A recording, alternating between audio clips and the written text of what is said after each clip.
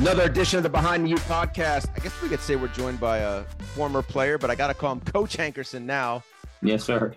Leonard Hankerson, 49ers wide receiver coach, joins us on the podcast. Coach, how you doing?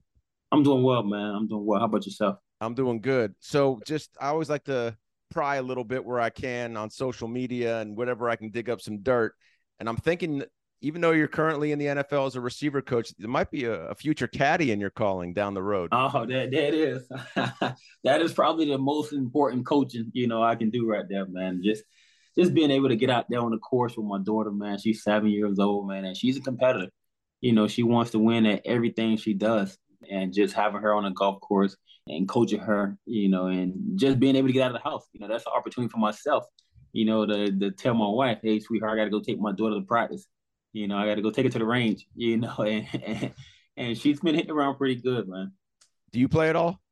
I play. I've been playing since 2011, off and on because of the playing days and then the coaching. Getting into coaching, man, that's the worst thing you can do for your golf game is coaching, because guess what? You gotta put the clubs up for 7 months out of the year, so they get all dusty. You lose all your technique and how to hit the ball, so you forget a lot of the details, that comes with golf. So I try, but I'm not that great at it.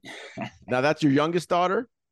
No, I have a 4-year-old. Zara is my 7-year-old, and I have a 4-year-old as well. But she's pretty good. I mean, I've seen she's like, I don't know, she's qualified in some tournaments. I mean, she's gonna be better than me.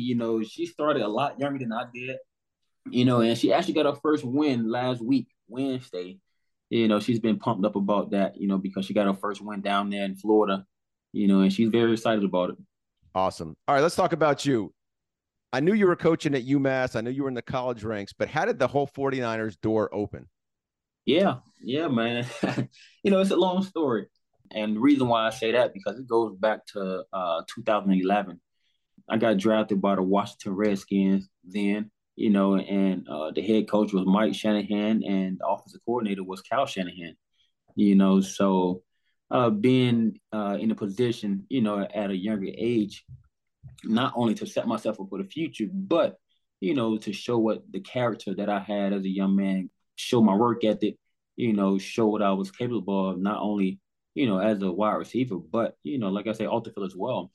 And playing for, Kyle Shanahan 4 out of my 5 years in the NFL, that's exactly what opened the door for me, here in San Fran, because of he knew me, he knew what I stood for, he knew my work ethic, the character, that I brought with me as well, so that journey, going from I finished playing in 2016, and I knew exactly, what I wanted to do after I was done playing, and I always had a passion for it, that was coaching. I always believed in coaching the guys around me, getting them better, teaching them about, how I ran my routes, about certain coverages and things like that. And I knew exactly, I was that on the field coach. So when I was done playing in 2016, it was a no-brainer. I started coaching the local high school back in Miami for a few months. And then I went to UMass for about 18 months. Then I went out to Nacogdoches, Texas for 20 months. Hey, you definitely got to have a passion for coaching if you're going to Nacogdoches. That's the thing about it, man. Coaching, like I said, it's the passion that I have to get the younger guys in college, and even the men that I have now, to put your vision into play. That vision, to just being able to get those guys the technique, you got to have that. And if you don't, it's not the right thing, to be doing. And, so that journey of mine, and when the 20 months in Nacogdoches, I was there, and I hadn't talked to Kyle Shanahan, in 5 years. I would send him a message every now and then, but I hadn't talked to him, on the phone personally, in 5 years. And, at the time, Mike McDaniels, the Dolphins head coach, he was the run game coordinator here in San Fran. And then the year I got here, he had got promoted to the offensive coordinator title. And I shot him a message, 5 years later, I shot him a message, and said, congratulations. His very next response, after I said congratulations, he was like, you want a job? And I responded, hell yeah. So that's how it turned out for me, man. That's how it worked out for me, because I didn't get that job by doing any interviews or by going and sending my resume or anything like that. I tell the guys all the time, listen, the reason why I got this job is, from 2011, 2012, 2013, the way I bust my tail, on the field every day for, Cal Shanahan and Mike McDaniel's character, the work ethic that I stood for, and that's what led me to, being able to come here in San Fran today. So what was Mike's job with the Redskins back then? Mike, when I first got there, he was an office assistant. My first year, office assistant. My second year, same thing, office assistant. And then my third year there, he was the wide receivers coach. So he coached me being a wide receivers coach and, learning all those details from him, man. He's very OCD. So he know all about the details, all about the ins and outs of every position, man, and he does his job well. You send a message to Coach McDaniel, congratulating him. He says you want a job. You say, hell yes. What was the job? The job at the time, that was 2021. That was February of 21. And the job was assistant receivers coach at the time, quality control assistant receivers coach. At the time, Wes Walker, he was the wide receivers coach. So I was his assistant, so that was the exact job, and I came in and do what I always does, bust my tail, every single day in the office, doing my work in a timely manner, getting it done. No matter what it was, I made sure to get it done the right way. And that's in any and everything that I do. You always want to be a step ahead of it. If somebody say, can you hand me this in 2 days? I try to get it there the same day. And that's how I am, so just being able to do that for, a few months. And then immediately, when Mike got the job down there in Miami and Wes left with him, Cal, promoted me to being a wide receivers coach. This all makes sense, but now you can really, even though this is a Hurricanes podcast, it's in Miami. So a lot of people down here are huge fans of what Coach McDaniel's done with the Dolphins in one year, and they're super excited about this year. Obviously, he's a super savvy offensive mind, but you've seen it firsthand. Yep. Why is he so good? Why is he so smart? Why is he genius might be a stretch, but why is he so good coaching offensive ball? First of all, Mike, he graduated from Yale, so that lets you know one thing, that he is smart. That's Mike. Mike gets in the office at 3:30 a.m. in the morning. He's the first to get in, almost the last to leave. He knows every position by heart, whether that's O-line, whether that's running back, quarterback, wide receivers, tight end, and then on the defense side as well. Mike does a great job of studying it and coming up with a game plan throughout the week and knowing exactly, what stresses the defenders out, and by him doing that, it allows him to get the edge, before the defenders can even defend what we're trying to do. How can we stress them out? Getting in the office at 3:30 a.m., that's a whole lot of day, to work on something like that. So what time do you get into the office, Hank? That's a little bit early there. I'm usually like an hour and 2 hours after that. I'll say about 5:30, 5:45 is my time. Like I say, a lot of credit to him, because from no matter what position he has been in, I've seen the growth from my rookie year in Washington.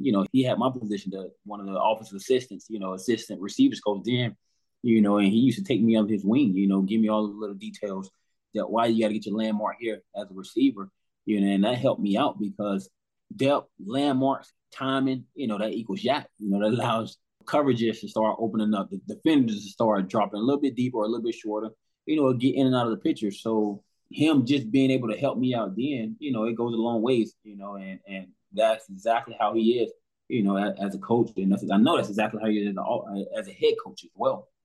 It also seems like from afar, I don't know Coach McDaniel at all, but it also seems like his personality, his youth allows him to connect with his players. Correct. He's very genuine. He's very caring for the guys. He's a jokester as well. He's going to have a one-liners that, it's kind of nerdy a little bit, but he's a very player-friendly coach, and he connects with all the guys, so that's one thing about him. He does connect with the guys and very, like I say, genuine. In a very macro sense, because obviously I don't want you to give too much away, but you've been around this game a long time, right? Yep. From St. Thomas to Miami, you played, now you're coaching in the NFL. What is it about this offense that everyone sort of gravitates to, that people talk about it? What is so unique about it, the Shanahan offense? Correct, man. It just, for one, having George Kittle, Deebo Samuel, so that helps.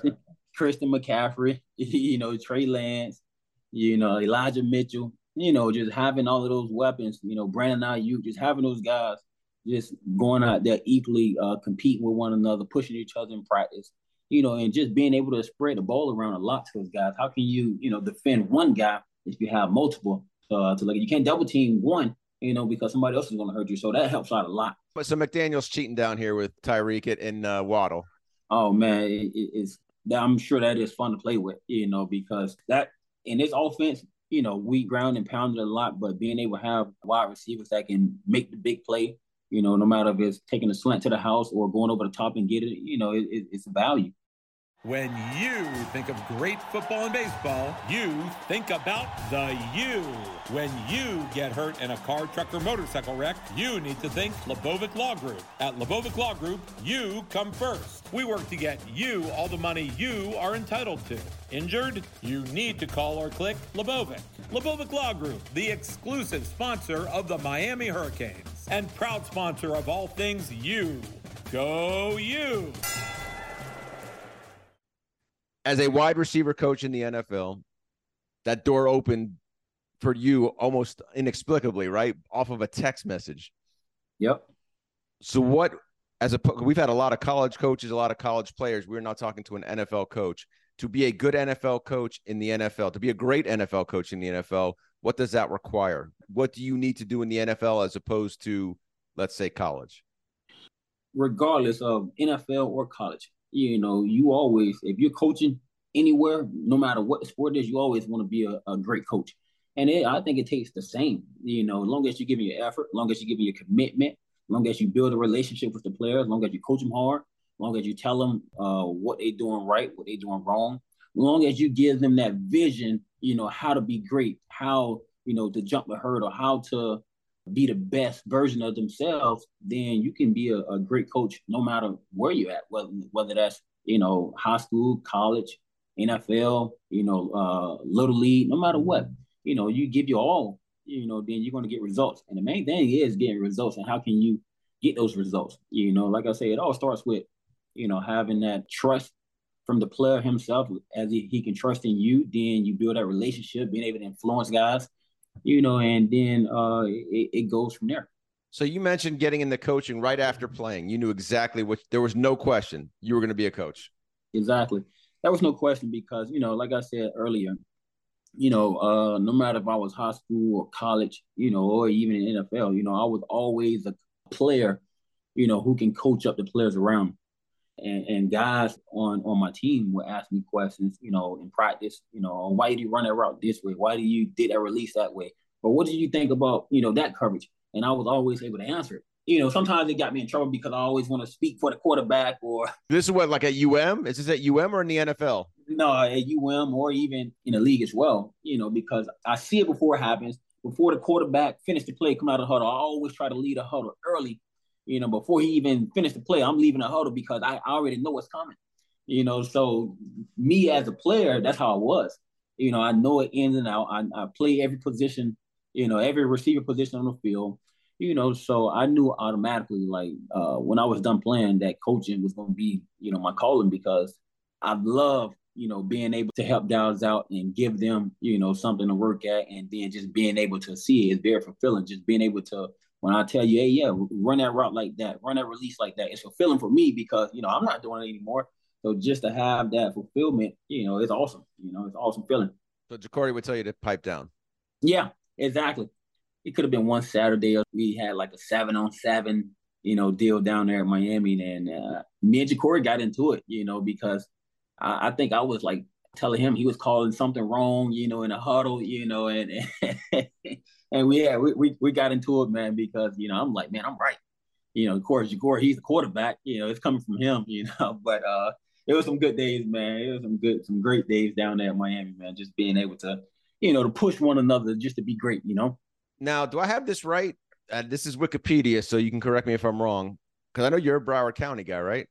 I am. Oh, yeah. So when you first got into coaching, you were coaching, because I'm a down south aid guy. You were coaching at Palmer Trinity down south.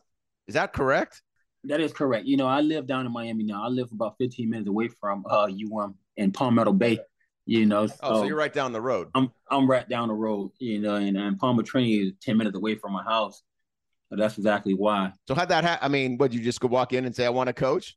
No, that happened because Mark Reese, when I was a freshman, sophomore at Miami, Mark Reese was a graduate assistant at Miami. And Coach Reese, we kept in contact. He's like one of my goodest friends now.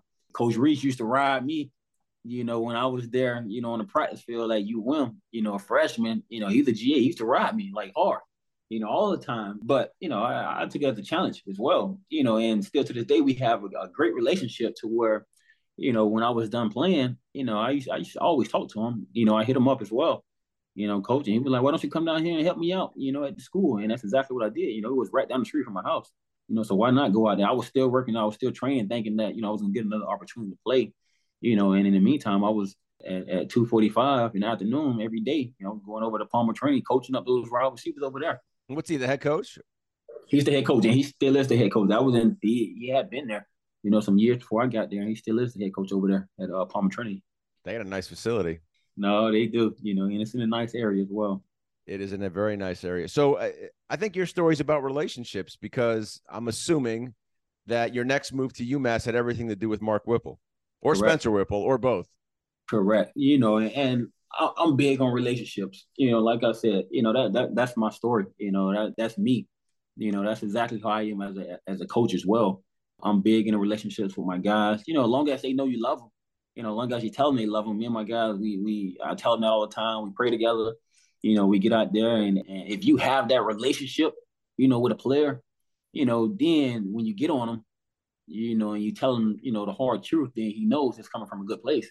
Because when you don't have that relationship with a player and all you do is think about football every single day, football is what we do. I tell my guys all the time, football is what you do, and what you play is what I used to do, but I coach it now, and we're going to do it every single day. And it's our job, to be better at it, to get good at it, and to be developed, so every single day it's not going to be about football 100%. We got to make sure, there's a whole nother thousands of hours outside of, the football field, outside of the meeting rooms that you have to deal with. So you got to make sure, that the young men of college, and the men, in the league, that they ain't got other stuff that they're dealing with, because that is more important, and then, going out there and trying to smash helmets, with one another, because if they're not, up to speed or safe or, living a good lifestyle, off the field, then on the field, it's not going to translate, So like I say, the relationships, man, goes a long way with me.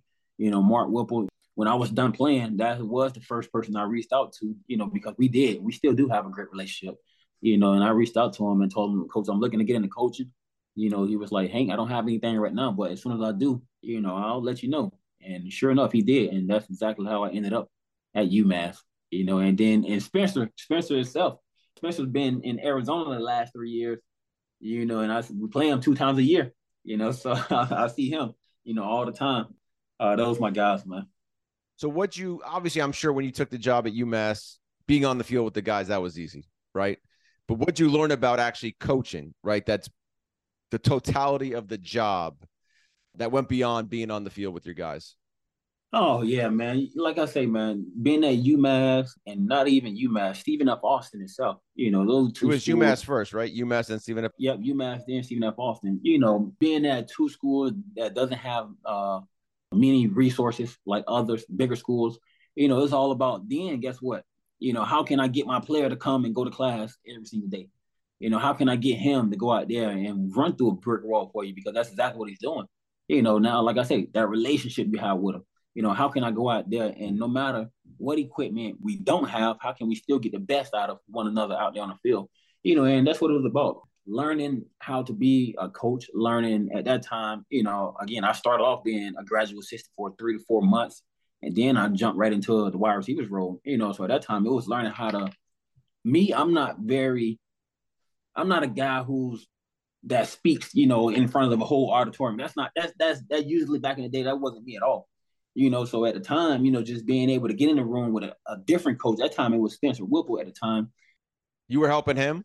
I was helping him, those first 3-4 months, and then after that first initial season, then I became a receivers coach. He moved on to quarterbacks, and then I became a receivers coach. But just getting into, a receiver room, in the room with a different coach and seeing how, the projected voice when they in front of the room, how they coach guys, how they on the board, in different manners, that helped me out my first few years because, Yeah, I sat down in those seats Right. prior years, but I didn't necessarily pay attention to that.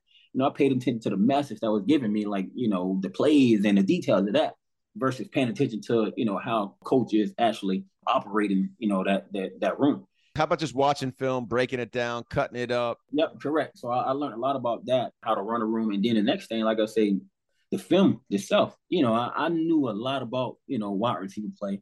I knew a lot about, how to get open. But then it comes how to prepare for teams, how to break down a team's film, how to watch like the coverages and things like that in order, to see what guys is doing in their last 2 or 3 games versus what they did early in the season. So it's different aspects, of it. I do a lot different now, than I did back then, but you still have that stuff in your memory bank, to where it allows you to get that advantage. Like I say, that's exactly how, reason why Mike McDaniels get in the office at, 3:30 in the morning, because you want to get that visual for the teams. You want to know why they're doing this.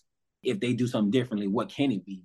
So just learning that stuff, it helped me out a lot, and I'm still learning. You still learn, because Cal Shanahan, guess what? He got 21 years of coaching, and he gives out, a lot, that allowed me, to be able to soak it in, take it in, and still coach my players. I'd imagine you got a little more access to information where you are now, buddy. Oh, yeah. Oh, yeah. And you got people working for you, right? Oh, I mean, you know what, man?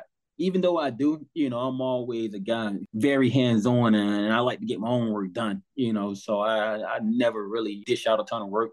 I'd rather get it done. That way I know it's getting done. That way I can do it exactly, how I want to do it. Now, if I need help with something, of course, but for the 95% of the time, I get it done.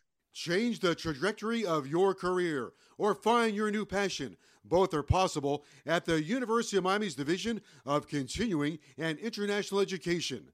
The division offers over 50 courses with online and hybrid options for on-the-go professionals and busy parents. Visit miami.edu/DCIE to learn more, or call our enrollment advisors at 305-284-4000 to discover which course is right for you. Your wide receiver coach at Miami was Aubrey Hill? It was, yep. All 4 years? 3. And then my freshman year, I keep wanting to say my rookie year, but my freshman year with Marquise Mosley. Okay. So Aubrey, God rest his soul, he was a beautiful human being. Oh, he was, man. Very, very. Do you look back at him now as your coach and take from him now that you are him? Of course, because I learned a lot from Coach Hill. Even though one thing I enjoyed, working with him, especially, when I was a coach, my early years of coaching, which was just a couple years ago, me and Coach Hill, every year we met up together at the coaches convention. We would sit down and share ideas, and that speaks a lot of values about him, the person he was. Look, yeah, of course, I played the position in the NFL a few years, and then, I started coaching my first year or two at UMass. He had been coaching already for 25 to 30 years, but he's still trying to grow and asking me stuff, asking me questions. I'm trying to grow, by asking him questions, and it was always great conversation that me and him had. I always had a great relationship with him. Like I said, he taught me a lot, coached me hard. I truly miss him. I miss him too. He was a great human being. Phenomenal human being. So you are a Cane, Mr. Hankerson. Did you grow up a Cane fan? You know what? The answer is no. I can already tell the answer is no. I'm going to tell you this right now. I was 1998, right? That was the year, I think, Florida State and Oklahoma played in the national championship game. 2000. That was Florida State and Oklahoma? The year we should have gone. Okay, so that year, I was a Florida State fan. But guess what? The very next year, too, I bet. I switched immediately to Miami. That year that Miami lost to Ohio State. Yes, sir. I was a Miami fan. And ever since then, I had, become. And the only school I wanted to attend was Miami from that moment. So who'd you commit to, Coker or Shannon? I committed to Shannon. Coker I did go on like an unofficial visit with Coker. But after that season, that was the 2006 season, they had let go Coker, and then Shannon got a job, so I committed to Shannon. So that program obviously was in transition, but did that not matter to you? Did you still that didn't matter to me, man. Like I say, from that 2001 game versus Ohio State, until 2011, Canes all day, and even still to this day, I'm Cane through and through, man, and I bleed it. I bleed it orange and green. Those my guys, man. And you got any guys in your locker room? Feliciano is the only one. He's with you. We just signed John this all season. Yep, we just signed him, so he's the only one right now. I gotcha. Yeah. So just we'll back this up right before how'd you get to St. Thomas? I got to St. Thomas because of my best buddy, my best friend, Martavius. We played hoops together from, I think, about 8, 9 years old, 10, 11, 12, summer, every travel basketball, every summer. You were a hooper. Yep, I was a hooper. I played football as well. I started playing football when I was 6, and I didn't start playing basketball until I was 11. So me and Martavis, we used to travel basketball every summer. We played on the same travel AAU basketball team. The summer after my freshman year, because I went to Dillard my freshman year of high school. I went to Dillard for That's a breeding ground, that area, Hank. That's a breeding ground. Correct. It is. So I went to Dillard, which is Dillard is only about, a few miles away from, St. Thomas. That's where I went to school at. And then, but in that summer, I would always go over to St. Thomas because my best bud, he was going to school there. So after my freshman year, I would go over there, work out with him. We playing hoops together. We go out, we go to the weight room and things like that. And all of a sudden, I was working out and he asked me if I wanted to come over here. Then I started, I think this would probably, be a better opportunity for me because at the time at Dillard, I didn't really have my head on. I didn't have my head screwed on the right way. So I originally, I talked to Coach Smith, after deciding, that would be the best thing for myself. I went and talked to George Smith, and looked the man in the eyes and told him, I would do the right thing over there. And then that's how I became, a Raider. I got in, you are part of a massive legacy at that school. Yep. So Coach Smith, thanks to Coach Smith, man, because if that hadn't happened for me, man, I probably wouldn't be on this call here today, man, because that was a big change for me. That was much needed. Like I say. So what changed? What changed for you? You know what? I don't think it necessarily anything changed for me, but I guess I matured more.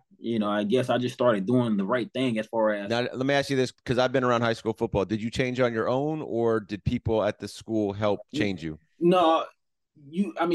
First of all, you always, if something happens, you have to be the one to change first, and then everybody else can put their hands on you, but at Dillard, I think I was getting to school late, a bunch of times. I wasn't really turning my work in, a lot. So, and so it was going downhill for me quickly, so when I did transfer over to St. Thomas, I had to get on top of that because if I wanted to, first of all, I wasn't eligible to play football that season, my sophomore year. You didn't play? I didn't play my sophomore year. And they took you anyways? Yeah, they did. And that's what I'm saying. I wasn't able to play. So I knew right away, if I want to get on the right track, I got to pick it up in the classroom first, in which I did. And not only by myself, yes, it starts with me, but, I was able, to stay after school before practice, get my work done in a tutor session.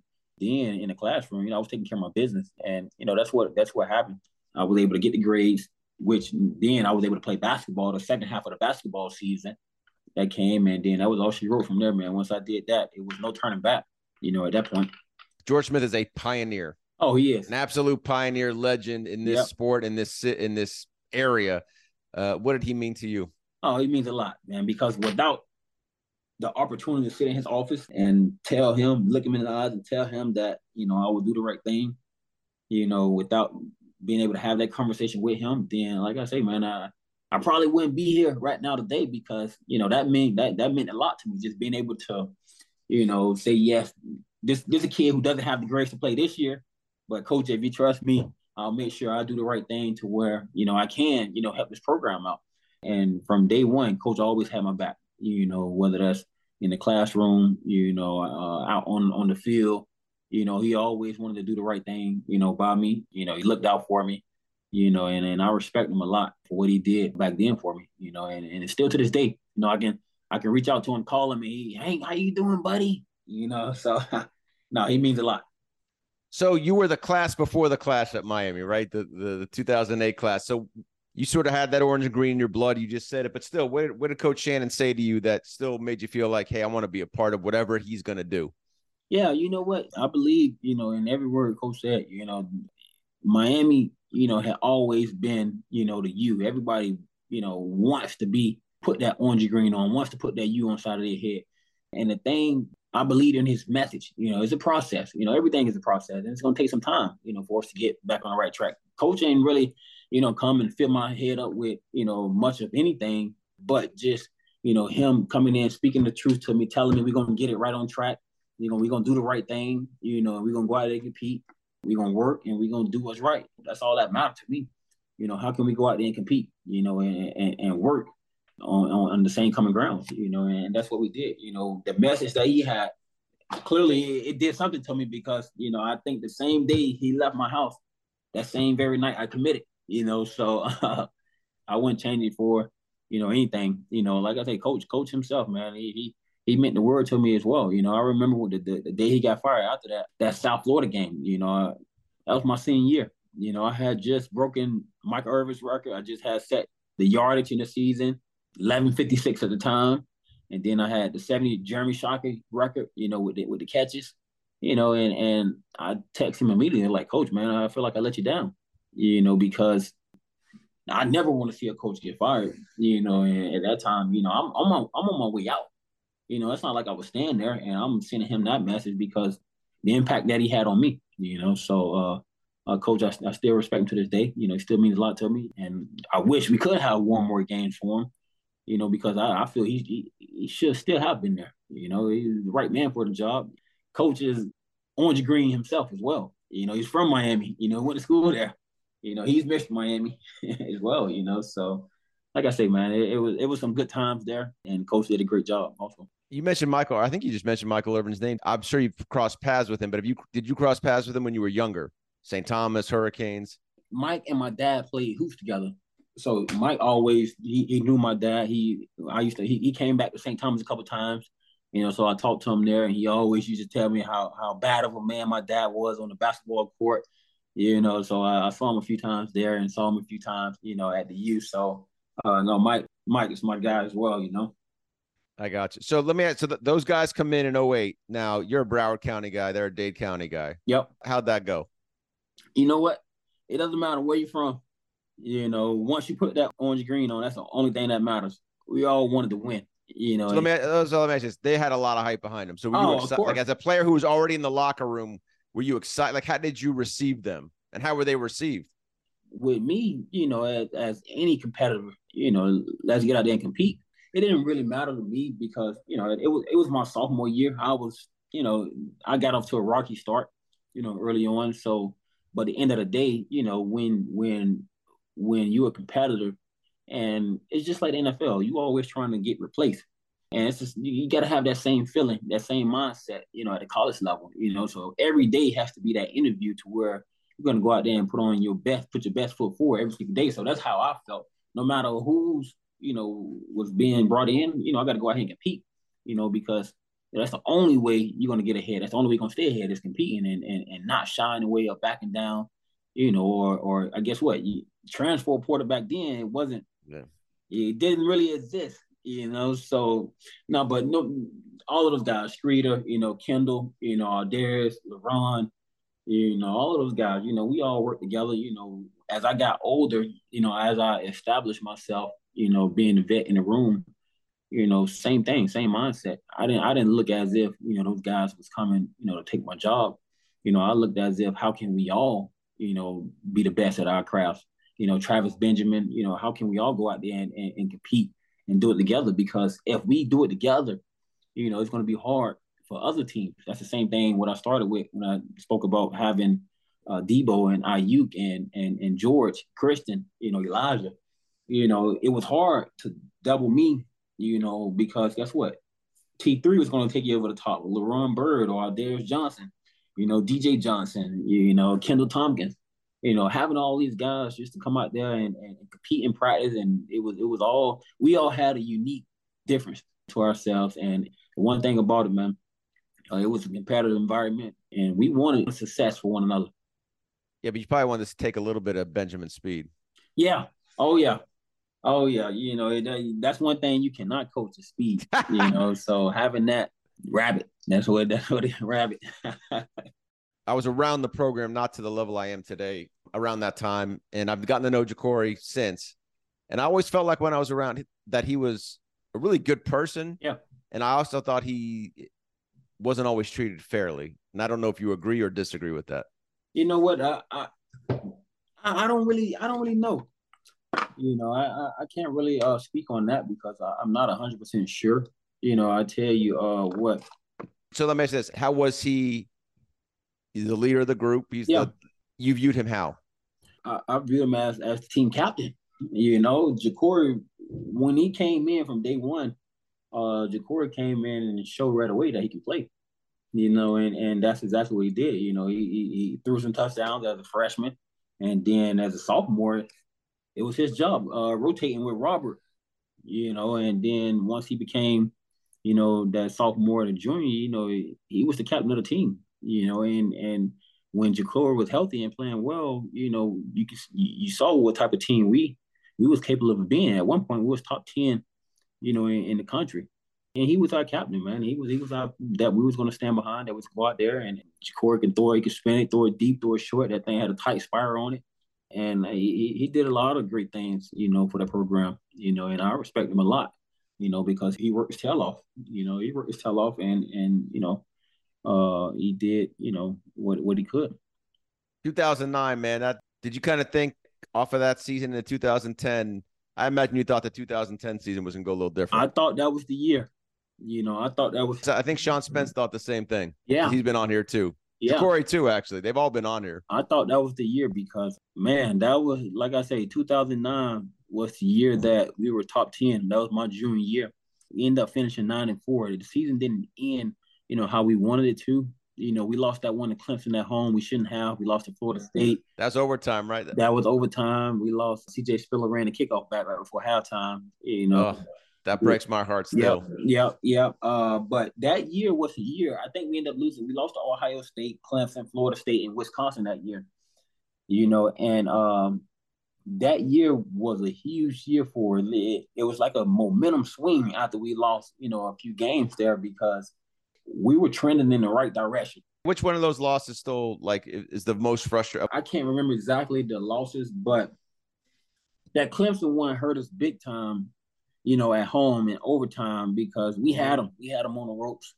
And we should have won it, and then it was one other. We should have won that Wisconsin game also. With that up there in Orlando. That was turf was bad. Cooper busted his knee. Cooper busted his knee out. We lost by 6 or 7 points, I think it was. Yep. JJ Watt destroyed us. So it was. You were cross paths with him in the NFL? Only playing against him the last 2 years here. But that's about it. Right, because he was in Arizona. He was in Arizona, but that was about it. He's a heck of a player, man. Heck of a player. Who are some of the guys on the teams you played with that maybe deserve a little more credit? Marcus Forston, he was one for sure. Marcus, man, he was a wreck. As far as he can tear up, some stuff. That guy was one of the best, if not, close to being the best D lineman, on the team. Him and Alan Bailey, those guys were darn good players. Dude, have you ever seen anybody that looks like Alan Bailey? Oh, he's a freak. He is a freak. Damian Berry, he's another one, man. Damian, that man ran the ball so hard. Oh, hard. He ran the ball hard, man. And I always thought he didn't get enough credit for what, he had did, throughout his time there. First starting out, on the defensive side of the ball and then making that switch to running back. And when he did, man, he was a train coming out of that backfield. He did a darn good job doing so. My man Pat Hill, and the fullbacks never get enough. Boo. You guys like the fullback in San Fran. We like the fullbacks in San Fran. He for sure him. My memory isn't that great, but there's a lot of players on that team that showed up. In 2010, what happened the next year? 2010, that year, we got held back by a lot of the noise, for one. Then, I guess, everybody had that sense of entitlement, kind of figured, oh, we just going to show up and win. That's what it was. There was a lot of guys complaining about crap, which, I mean, that's college kids. That's how it's going to be, and then at the end of the day, we got plagued by, I think we had some injuries, Jomo that year, one of the best D-line. I think that's the year he had the jaw broken. Then on the field, we had penalties, a lot of penalties on the field that killed us, but it was really, like I say, that entitlement, that crushed us. That crushed us big time because, you come off a year 9-4, people get the big head and thinking, oh, like I say, we just get off the bus and win. And when everybody played the U, guess what? Everybody was going to bring their A game, no matter who it was. North Carolina Dukes, Vatech, South Florida, no matter who it was, everybody's going to bring their A game because they want to prove something. Florida State, they want to prove, that they either deserve to be the best school in Florida, or they still want to go out there and kick your tail because that's their Super Bowl also. So that right there crushed us big time. I can remember that year we played in El Paso, and we were still practicing at the time. We had like full pads on. Remember, most of the coaches at this point was already fired, already gone, and Al Golden was hired already when we were down in El Paso. And at that time, we out there practicing, and it's my senior year, and that's my last game at Miami. Coming out of the locker room one practice in El Paso, we got on full pads, and all I heard was guys complaining about we shouldn't be wearing full pads, we should be doing walkthroughs, we should be, doing this. I snapped, like I lost it, because here we are, we're in El Paso. We the ones that paved our way, we the ones that's on that field every single day. We the ones that went out there and lost 6 games that year. We got guys complaining about, shoulder pads, full pads, or full practice. And I'm like, no, man, it's our job to go out there and get a W. We're trying to win still. This is my last game, regardless of if it wasn't, I'm still trying to win. Everybody, let's just go out there and practice as hard as we can and be the men that we're supposed to be, and do our jobs. So I remember that was the mentality of the team that year. That's exactly why it crushed us that year up until, that point. Join us at Gulfstream Park this spring with live action Thursday through Sunday. Enjoy entertainment outdoors at the Carousel Club or feast in 10 Palms. Not hungry? Visit our many on-site shopping locations from fashion stores to home furnishings. For schedules, reservations, and tickets, visit GulfstreamPark.com. Your senior year for you individually was a breakout year. And I think you just kind of touched on this very, very quickly. You said, hey, you struggled a little bit your freshman year adjusting. How did your career change? What changed either for you on or off the field that allowed you to grow and leave on that high note, breaking all those records? Yeah. As I look back on it, man, it was some good times, man.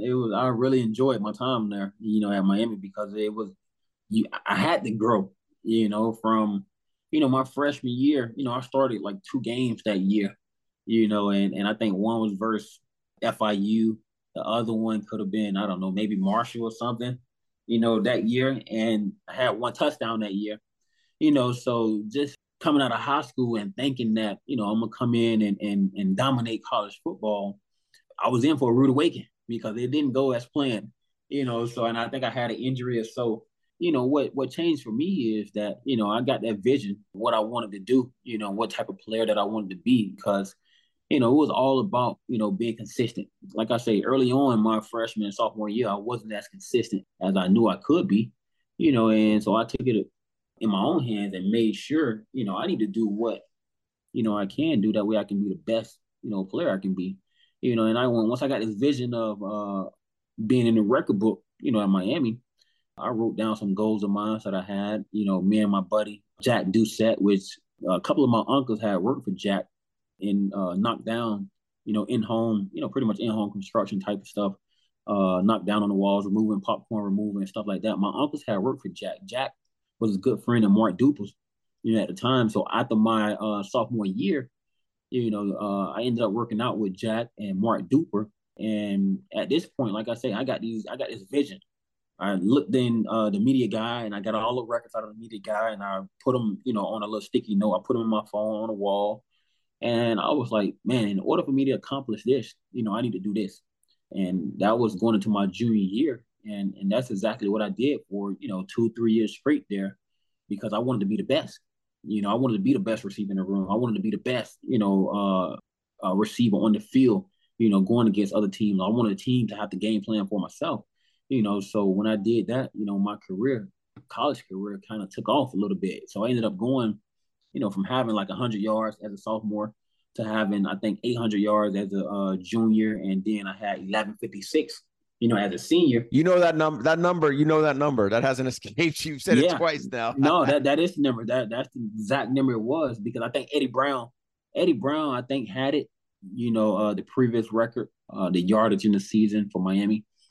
At the time, man, my senior year, I broke it with 1156, yardage that year. And then the catches, I had 72 catches. I think the previous held was like 67 by Jeremy Shockey.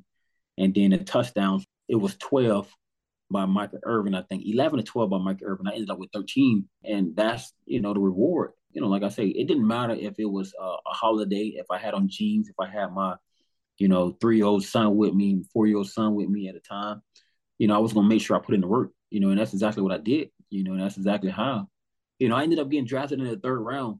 I look how that turned around for me. I go from switching schools, going to St. Thomas, not being able to play my sophomore year because of grades, getting a scholarship at the University of Miami, being inconsistent as a freshman and sophomore. From, I think I had like 70 yards as a freshman, then I got 100 yards, then 800 to 1156, and then getting drafted and playing, almost 6 years in the NFL, man. And I mean, it's like no other, man.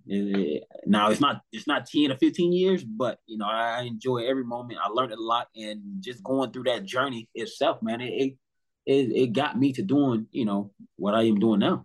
So do I understand this right, Coach, that someone outside of football changed your perspective on football? If this Jack Doucette, this guy, who helped you establish that vision? I wouldn't necessarily say he changed my perspective on it, but I will say that. Who helped you? Who helped you create that vision of what you wanted to do? No, I created that myself because, like I say, I wanted to be the best. I wanted, I was tired of being, not being that true number one receiver, or that go-to receiver, or, not getting a rock every single play. Jack just helped me, with the goals that I had, helped me align them and helped me, work towards those goals by picking me up, taking me to a field outside of Green Tree, whether that was at his house or whether that was, down the street from no matter what it was, whether it was even at Green Tree, him and Mark Duper, they just helped me pretty much, reach those goals by, putting in that work with me and paving that way for myself. I read that you had you'd interviewed with Coach Cristobal. Obviously, there was a wide receiver position open. Would you commit to Mario Cristobal as a player? As a player, for sure, I would commit to him, because I like that fireness. I like that mentality, that he have, as a coach. I love that coach, jump down the guys on the sideline. I love that, because one thing that stands out to me, the reason why I told Coach this before, there was a video when he was at Oregon. There was a receiver, I think, spun the ball after he got a catch. Yep. Coach threw his headset. He ripped them apart. That's what Miami needs. Miami needs that, because like I just said, what hurt us my senior year, that sense of entitlement, Miami needs that coach that's going to come in, that's going to love them up, and coach is going to do that because, he believes on the green as well, but he's also, going to get on them and let them know, at the end of the day, coach, I can't wait to see him turn it around because I know he will. I know he's going to do, the right way. He's going to build the guys up. He's going to implement his culture the right way. He's going to get a lot of the guys around him, that's going to do it the right way, and they're going to win. All right. Coach Hankerson, appreciate you doing this, man. It's been great. Thank you for taking the time before camp. No problem, man. Thanks for having me. All right. Have a good night. All right. Keep your girl on her golf game. No, definitely. I got to, man. That's important. That is important. I got to keep her going, man. Maybe she can get to UM, All right, man. Have a great season. Thank you for doing this.